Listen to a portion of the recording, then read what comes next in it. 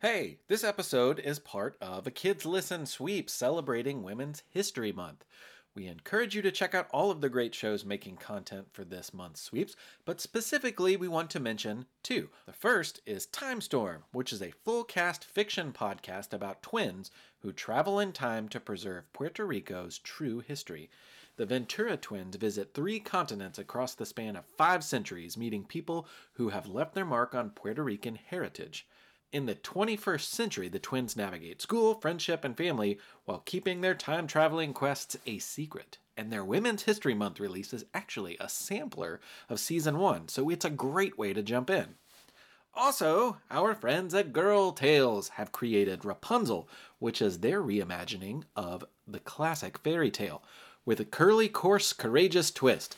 This time, Rapunzel goes on an adventure, making a long-lasting friendship and using her smarts and black girl magic to become her own hero. Timestorm and Girl Tales! Hello, my name is Mick Sullivan, and welcome to The Past and the Curious. Listen, we've got a really fun social media project that we're going to be rolling out in the next few weeks with the help of our friend and artist, Brianna Jacoby, so keep your eyes peeled. We've actually created some illustrations of 16 stories from the show, and we will be sharing those with the world, and also they will take the form of a zine/booklet/catalog thing that any and all of our Patreon sponsors will get a free copy of. So now's a really good time to join over there. The first story you're going to hear today is about Amelia Bloomer's preferred article of clothing, which did a lot to advance the cause of women's suffrage. This year, of course, marks the 100th anniversary of the 19th Amendment, which was a big step towards all Americans earning the right to vote. This episode also features a story written and told by Melinda Beck. Melinda works with me at the Fraser History Museum in Louisville and has thoroughly researched and created a performance about the incredible turn-of-the-century bicyclist Tillie Anderson. The performance can be seen live at special times during the run of the exhibit, which is called What is a Vote Worth? Suffrage Then and Now.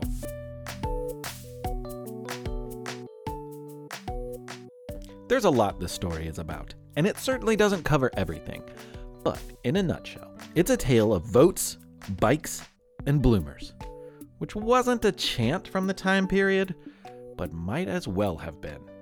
In the late 19th century, which is a confusing way to say the 1800s, many women were fed up with certain aspects of their lives. Yes, the size and lack of comfort in their clothes was frustrating, but ladies were also longing for freedom to move about their cities rather than be stuck at home. And they wanted to vote. Can you believe that they couldn't? Amelia Bloomer was one such suffragist, which is a confusing way to say that she worked to get women the right to vote. Her name is also synonymous with an article of clothing. We think of it as underwear today. To be fair, Amelia didn't invent bloomers.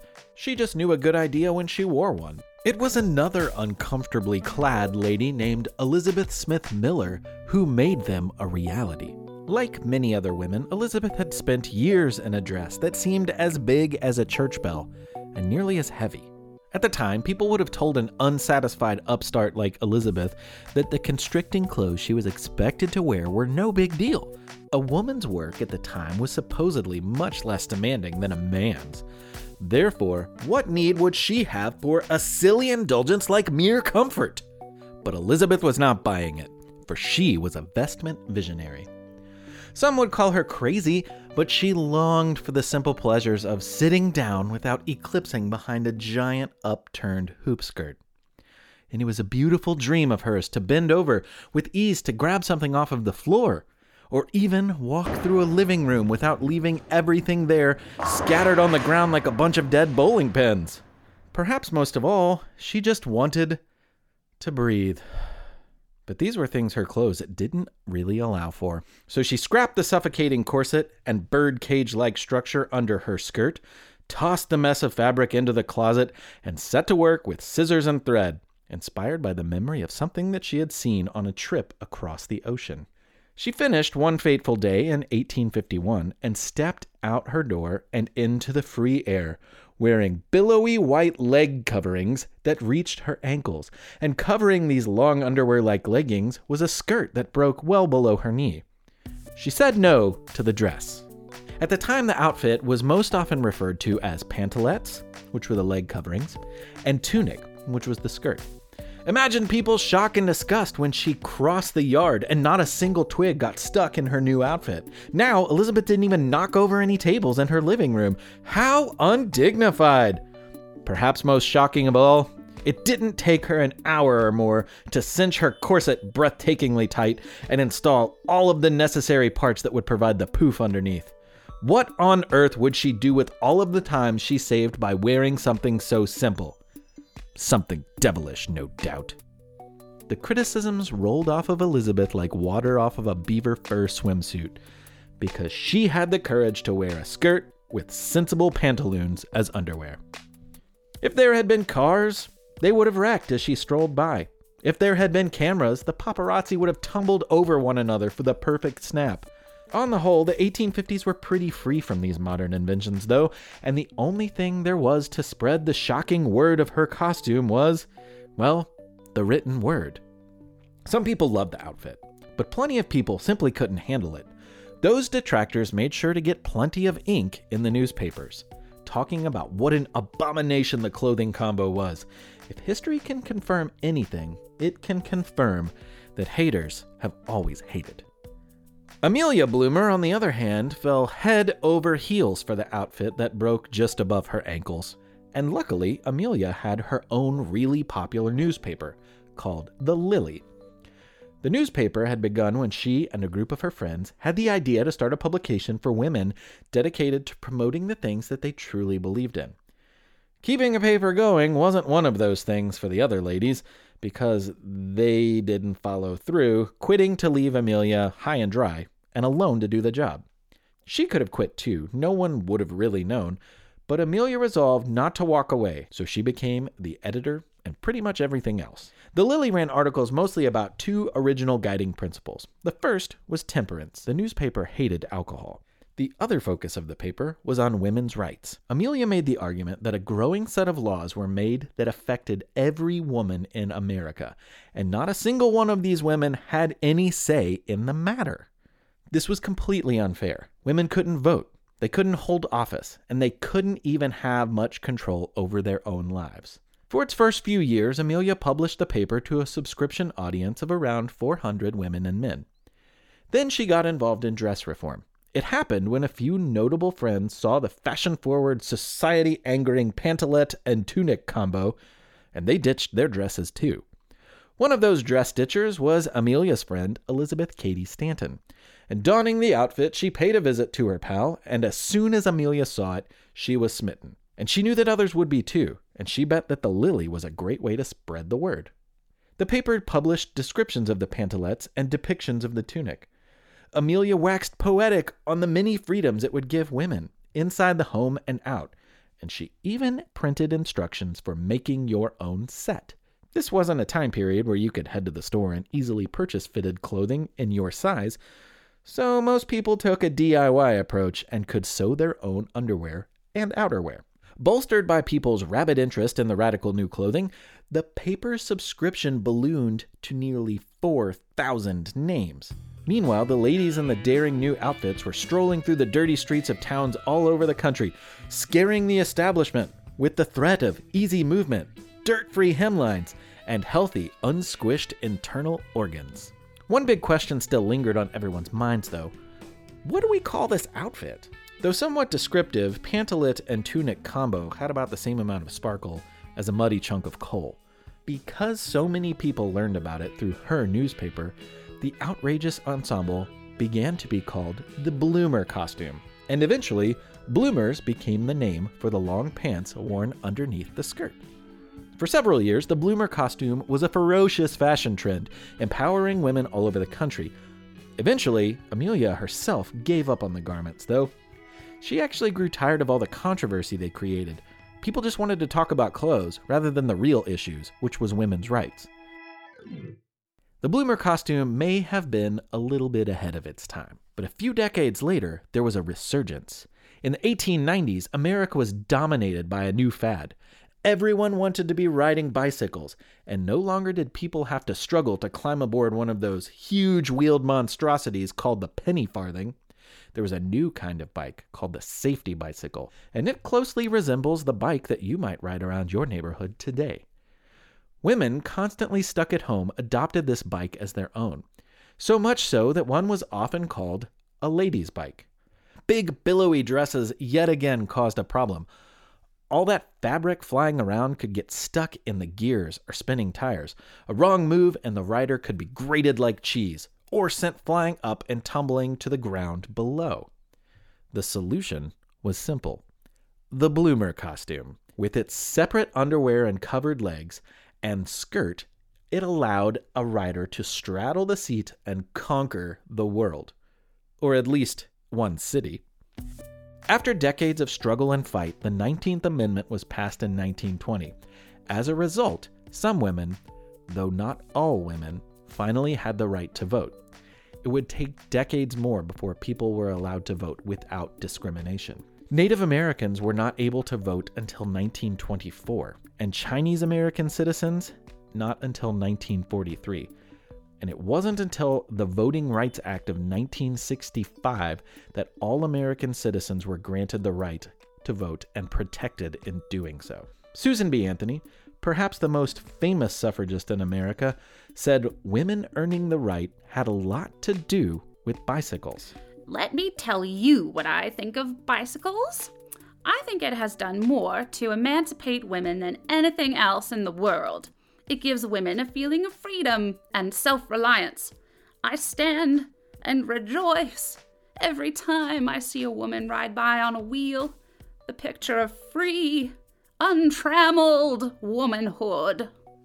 It was a symbol of self-reliance and resistance for women of the time, and it wouldn't have been possible, or at least safe, without bloomers. Customers are rushing to your store. Do you have a point of sale system you can trust? You need Shopify for retail. With Shopify, you get a powerhouse selling partner that effortlessly unites your in-person and online sales into one source of truth. Track every sale across your business in one place and know exactly what's in stock. Connect with customers in-line and online.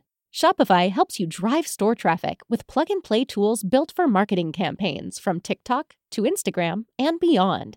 Shopify's sleek, reliable POS hardware takes every major payment method and looks fabulous at the same time. Do retail right with Shopify. Sign up for a $1 per month trial period at shopify.com/lifestyle, all lowercase. Go to shopify.com/lifestyle to take your retail business to the next level today. Are you looking for a podcast that your whole family can enjoy that asks the deep philosophical questions like, do trees fart? If you are, then you'll love Tumble, a science podcast for kids. I'm Lindsay. And I'm Marshall. Join us as we explore stories of science discovery, from butts to animals, dinosaurs, astronomy, and everything in between. You'll love these stories, and you'll learn something new. Find and follow Tumble Science Podcast for Kids wherever you get your podcasts, or at sciencepodcastforkids.com.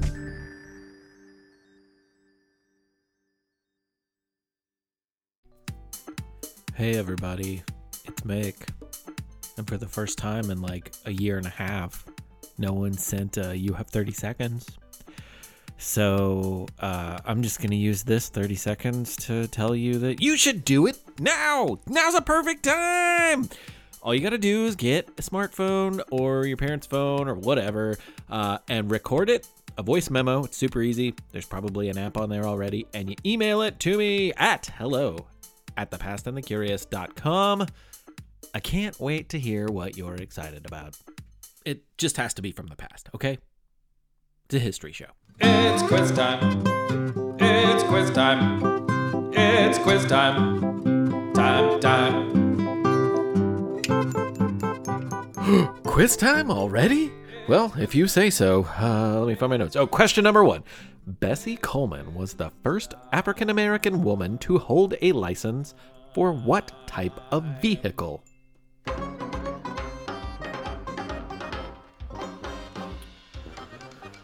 We've featured her in a story in a past episode, so if you have heard it and you remember it, you might recall that she was the first to have a license to pilot an airplane. At the time, in 1921, she had to travel to France in order to get this license because no flight schools in America would allow her as an African American and Cherokee heritage woman. In 1938, another woman, Willa Brown, who was from my home state of Kentucky, became the first African American woman to earn a license from a flight school in the United States. Question number 2. In 1909, Alice Hoyer Ramsey and 3 of her friends became the first women to drive an automobile all the way across the country from New York City to San Francisco. How long do you think it took them?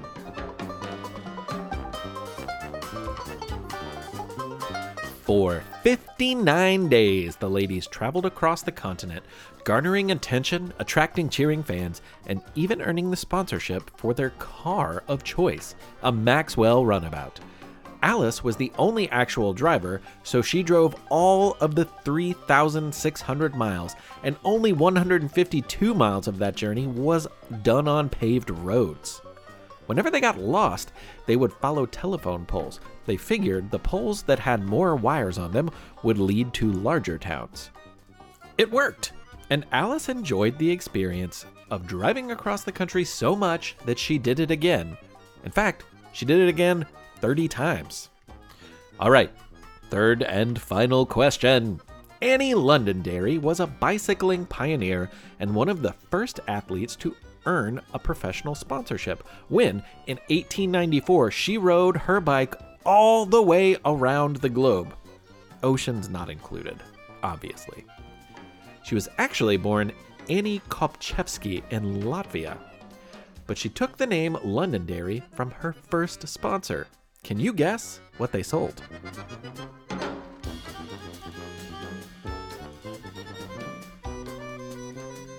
Annie earned many sponsors from the publicity of her remarkable journey, including bicycles, tires, and perfumes, but her first sponsor was the one that had the biggest sign, which she attached to her bike, the Londonderry Lithia Spring Water Company. Though she died in relative obscurity in 1947, she was far ahead of her time, and not just what she accomplished, but also her daring and confident approach to life. She was actually featured in the New York Times Overlooked Obituaries in 2019. There are plenty of ways to go fast today, but for most of the 1800s, if you had a need for speed, a horse was pretty much your only option. Granted, you could hop on a train, but they only went where the tracks would let them go, so you were stuck atop a horse or riding the rail until the bicycle came along. Bicycles were a game changer and quickly sped into the hearts and minds of the American public, transforming society, city landscapes, even popular music. When bicycles were first brought over from England, they weren't altogether practical. Also, they were super expensive. If you could afford to buy one and learn to ride it, you could, show it off to your friends. Most roads weren't paved yet, so there weren't a lot of options. But despite initial limitations of place, bicycles brought an unforeseen kind of freedom. They were so new that there weren't really any social rules around how to ride or who could ride. This would set the stage for a new kind of athlete and a new kind of woman at the turn of the century. Enter Tillie Anderson. A teenager from Sweden, she immigrated to Chicago, Illinois. Her father had passed away when she was young, leaving the family to try to earn money for themselves. But their move to the U.S. seemed promising and held more opportunity. Tillie took a job in a tailor shop, repairing and washing customers' clothes. Watching out the shop window one day in 1893, Tillie was amazed to see a bicycle whiz by on the street. In an instant, she knew she had to have one. She knew that she too could be a scorcher, someone who rides really, really fast. Tillie saved her money for 2 years just to buy her own bicycle. And her timing couldn't have been better. The same summer she bought her bike, she heard about another opportunity. Nearby, a century race was being held, a total of 100 miles. Now, Tillie already got up at 5 a.m. just to ride her bike before work, and then she rode another 20 to 40 miles after work just for fun. She figured 100 miles wasn't that much more than what she was doing already, so she thought she could make a great time of the race. As a rookie, she rode against both men and women and won women's second place. This really put some wind in Tillie's sails. At the time, women weren't allowed to have their own property or money. There were very strict rules about how to behave in society. Now, thanks to the pedals of a bike, women could leave their house without a chaperone to tell them what to do. A lady could ride to town, ride to the park, ride to work, all on her own. It was liberating for women to ride bikes. Remember what Susan B. Anthony said? You can see why Tillie was excited. Not satisfied with a simple ride in the park, though, she entered a new kind of race. 6-day races were developed by a man named H.O. Messier. An entertainer from France, he had witnessed firsthand women's scorchers and realized they could really attract a crowd. He invited some of the best racers in the Midwest, plus a few qualifying Chicago locals, to compete in a women's race built on a track of his own design. Called velodromes, these steeply banked, short, oval-shaped tracks could send riders at speeds that averaged 20 to 25, even 30 miles an hour if they pushed hard enough. The races were 2 hours a day for 5 days, plus a big Saturday night finale to see who could win an entire week's worth of racing. And with the stands seating between 3,000 and 10,000 people in some cities, you can imagine the thundering cheers the winner would receive after that kind of challenge. The steep inclines of the track created some problems. Tillie was new to this style of racing, and it took her more than 2 days and a lot of falls to actually stay upright. Messier considered sending her home. She could have hurt herself or someone else. During the training leading up to the race, her manager, Phil, begged Messier to give her one more shot. It's a good thing he did, because once she got the hang of it, she was so fast that a man watching her practice rounds offered her $1,000 to throw the race. That's right, lose on purpose. He had placed a bet on another racer and realized he was going to lose a lot of cash when Tillie won. Laughable. Tillie told him it was her first race and she intended to win if she could. And anyway, she thought more of winning than she did of his money. The winner's purse, by comparison, was $200. Ladies and gentlemen, welcome to the velodrome, where only one winner will prove victorious. Who will it be? She's graceful and kind, and known as the Queen of the Wheel. You know her and love her from her high wheel antics. It's Helen! Representing England, wearing the Union Jack, even though she's really just from Pittsburgh. She'll keep a stiff upper lip while saving the Queen with her big wheel bike. Make welcome May! Or maybe it will be the woman in the long white robe. Wait, no, she shed it to reveal a red satin suit. Yes, her name is Dottie, but you know her as Redbird! And this Redbird is ready to fly. Or could it be Lizzie Glaw? It's a long way from her native Germany, but she'd ride a bike all the way back home if she could. Why, just recently, she rode 100 miles to beat none other than our last contestant. And this last contestant may have spent the week falling on the ground, but it's out of her Swedish system now, and she's ready to make the rounds. It's Tillie, the terrible Swede Anderson! Ladies and gentlemen, these are the big 5 of your bicycle races. The races were so novel, so unusual, and so daring that the crowds grew every single day. This was the fastest the audience had ever seen another human being go. Some audience members, unfortunately, were excited at the prospect of an accident occurring. This was taken account for in the rules. If a racer fell, she had 5 laps to get back on her bike and re-enter the race to stay qualified. The others were going extremely fast, so this only gave her about 45 seconds. Luckily, Phil, her manager, was always at the ready to help replace Tillie's bike or fix what was needed. Anytime there was a fall, the other riders, knowing the 5-lap rule, burst into a sprint trying to make the 5 laps before the fallen rider would remount. This raised the intensity level on the track and in the stands. Falls or no falls, Tillie was setting new records, and the audience would burst into cheers every time. The Chicago Marine Band, by the way, there's an orchestra pit in the middle, would burst into the Swedish national anthem. Everyone, the crowd, trainers, the reporters, could see she was a force to be reckoned with. By the time Saturday arrived, the race was neck and neck. The cycliennes, as they were called, were pretty evenly matched, but only one woman would be a winner by the end of the night.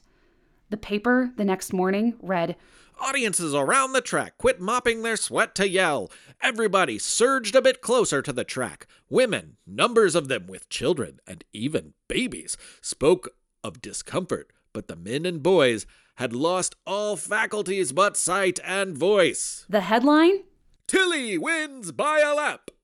In some ways, crossing the finish line first didn't matter terribly much. All of the women had performed so well and garnered such admiration that each was sponsored by a cycling company. Tillie was given money by the Excelsior Manufacturing Company, whose bicycle model was called the Thistle. Ironically, they also manufactured sewing machines. The Thistle served as her steed of steel for the rest of her career. In shop windows all over the country, you'd see signs that read, "Tillie rides a Thistle." Much like star athletes today, she was a household name. Phil Sjoberg was a racer himself and had given up his own career to help Tillie manage hers. He was a fellow Swedish immigrant who had grown up in a bicycle manufacturing shop.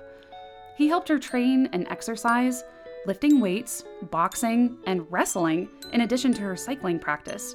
He was there every step of the way, even saving all of her newspaper clippings from every city they visited, race after race. Before long, they had fallen in love. But the race promoters didn't want their spectators to know that some of the young women were married. After all, the idea that a young, athletic woman in the public eye and earning prize money could also be married clashed with the stodgy Victorian notion that women needed to retire into private household life once she tied the knot. So many papers reported that the sweet, doting man shouting encouragement from the ring was her brother. Not everyone celebrated Tillie's big wins. The League of American Wheelmen, even after years of successful races with large crowds, refused to sanction women's racing. One time, when Tillie applied to race at a wheelmen's meet, they denied her participation. But the rules never said that women couldn't apply. So when she pointed it out, they said she couldn't race because she was a professional, and it wouldn't be fair to the other riders. Funnily enough, Tillie's records had never been recognized by the league because they never sanctioned women's racing, so in their eyes, she wasn't a professional. Even one reporter, acknowledging her accomplishments, said, "Miss Tillie Anderson would be the only woman cyclist entitled to the championship of the United States. That is, if women could be champions." Next, she challenged male racers in head-to-head match races to prove that she was the best and that she deserved to race. Do you think any of them said yes? They did not. For a while, women's racing brought huge crowds and tons of attention in the press. In some cities, the velodromes couldn't hold the number of people who wanted to watch, so they organized training runs for Tillie in the streets, so onlookers could see for themselves just how fast she really was. People climbed telephone poles and stood on carriages just to catch a glimpse as she whizzed by. But people like new stuff, and despite the amazing abilities of these women, the thrill started to fade. Ticket sales lagged, so to resolve this, Messier and his team had the idea to host not just a U.S. championship, but a world's championship. There were many incredible European racers, but the one that captured everyone's attention was a French woman, and serious record breaker in her own right. Could she beat the American Big Five? Her first chance was in Minneapolis, and she had the papers buzzing. Everyone was in love with this mysterious, coquettish racer.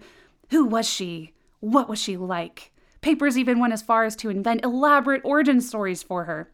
She was a poor shepherdess. No, she was French royalty. The day of the race arrived, and the racers assembled on the track to meet Lisette. The Big Five were not impressed. Although Lisette had a learning curve when it came to the American style, she was a fierce competitor and very capable speedster. Not fierce enough to beat Tillie, though. Tillie won every single day that week. By the time women's racing was in its 5th year, Messier needed a bigger boost than Lisette to get the crowds returning. The press was dwindling. He featured a hot new invention, Motorcycles! to set the pace in races. He even had sideshows in the ring, the kind you'd see at the circus. But this wasn't enough. In 1902, women's cycling was becoming eclipsed by other things: the rise of baseball, the automobile, and finally, 2 of the top racers passed away, one from injuries in a race. This dampened an era of some of the most incredible athletic feats humans had ever dreamt of. After women's cycling had run its course, Tillie didn't stop working. She found a career as a masseuse, and later built a small cabin in the Minnesota countryside.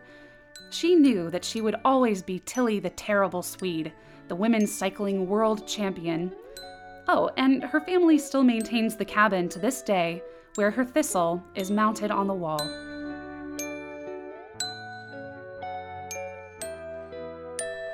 Thanks, Melinda. And if you ever find yourself, or at least in the next year, find yourself in the neighborhood of Louisville, Kentucky, you should come visit the Fraser History Museum and see the exhibit, What is a Vote Worth? There's more information at frasermuseum.org. And that's it. Episode 41 is a wrap. Thank you for listening. Remember to check out our podcast pals, Timestorm and Girl Tales, as well as really all of our Kids Listen friends who have participated and are celebrating Women's History Month this month. Also, thanks to those of you, you know who you are, those of you who joined for the Meat Shower live reading on Facebook Live. That was really, really fun. And if you missed it, it's archived on the Facebook page. So go watch it. And the book is available at earlyworkspress.org.com. And I need to thank some Patreon sponsors with some shout-outs. Peter, Max, Samantha, Peter, Max, Samantha Berkey,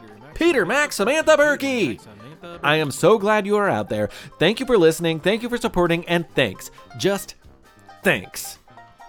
And thanks to your folks, too. Yeah. And those of you who are not Peter, Max, Samantha Berkey, or their folks, well, thank you, too. Anyway, we love you out there. If you are interested in joining our Patreon team, now is a great time because we have been working on a booklet or zine or catalog, whatever you want to call it, with an artist named Brianna Jacoby for quite some time now, and it's very, very close to being done. I actually met Brianna when I just so happened to be seated at her table at an event at Bellarmine University where we both went to school, many years apart, mind you. She's in Boston now, and it was awesome because she is both a great person and an incredible artist who creates art that I happen to really, really, really like. It speaks to me. We picked 16 people featured on the show, and she has created original artworks inspired by their stories. It's been super fun to work on, and it's also been fun to work with her. I can't wait to share it. All of the images will make their way to our Instagram and other social media pages. Physical copies of this zine, or whatever you want to call it, will be a Patreon patron exclusive. The info is up on our website. It's thepastandthecurious.com. That's where you'll find stuff about Patreon and other things. Yeah! Sorry about that. Thanks, as always. This was a great pleasure. Be nice to people, wash your hands, and from this episode, perhaps remember that people can change the world. Amelia Bloomer did it with a pair of underpants.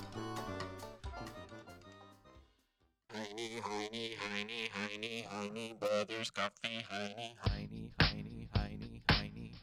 Brothers Coffee, Heiny. At work, at home, or on the road, you deserve great coffee. A Heiny Brothers coffee subscription plan gives you top quality organic and fair trade coffee delivered right to your door or office automatically. You select the frequency, the quantity, and the variety of coffee, and Heiny Brothers will take care of the rest, shipping included. Also makes a great gift, so order online at heinebroscoffee.com. That's HEINEBROSCOFFEE.com/subscription and use the offer code THEPAST for $5 off any gift subscription. That's a mouthful. Why did I write that? I think I changed it. Okay. Can you say motorcycles again?